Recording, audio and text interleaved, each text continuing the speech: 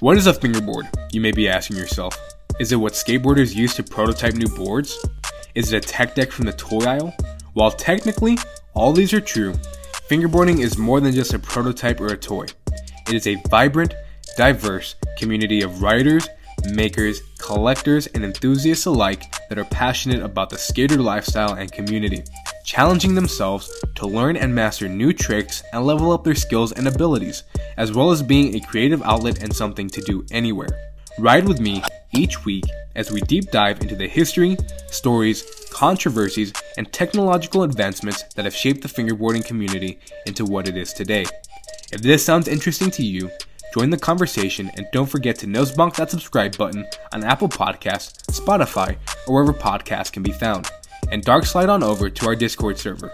Thanks for skating by and see you next week.